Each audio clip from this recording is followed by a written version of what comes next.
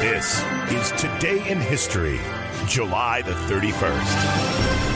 On July the 31st, 1975, James Hoffa, one of the most influential American labor leaders of the 20th century, disappeared in Detroit, Michigan, never to be heard from again. Though he is popularly believed to have been a victim of a mafia hit, conclusive evidence was never found, and Hoffa's death remains a mystery to this day.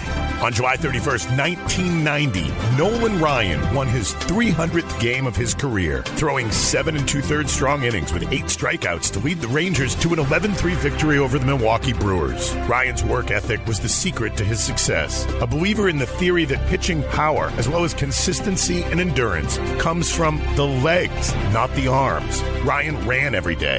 In 1983, he broke the legendary Walter Johnson's career strikeout record. His historic 300th victory came in his 24th season in the major leagues with the Texas Rangers.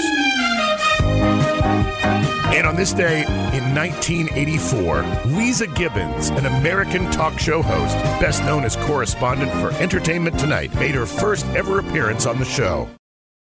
Entertaining you through and through on Entertainment Tonight, born July 31st, 1984, with Lisa Gibbons on this day in history.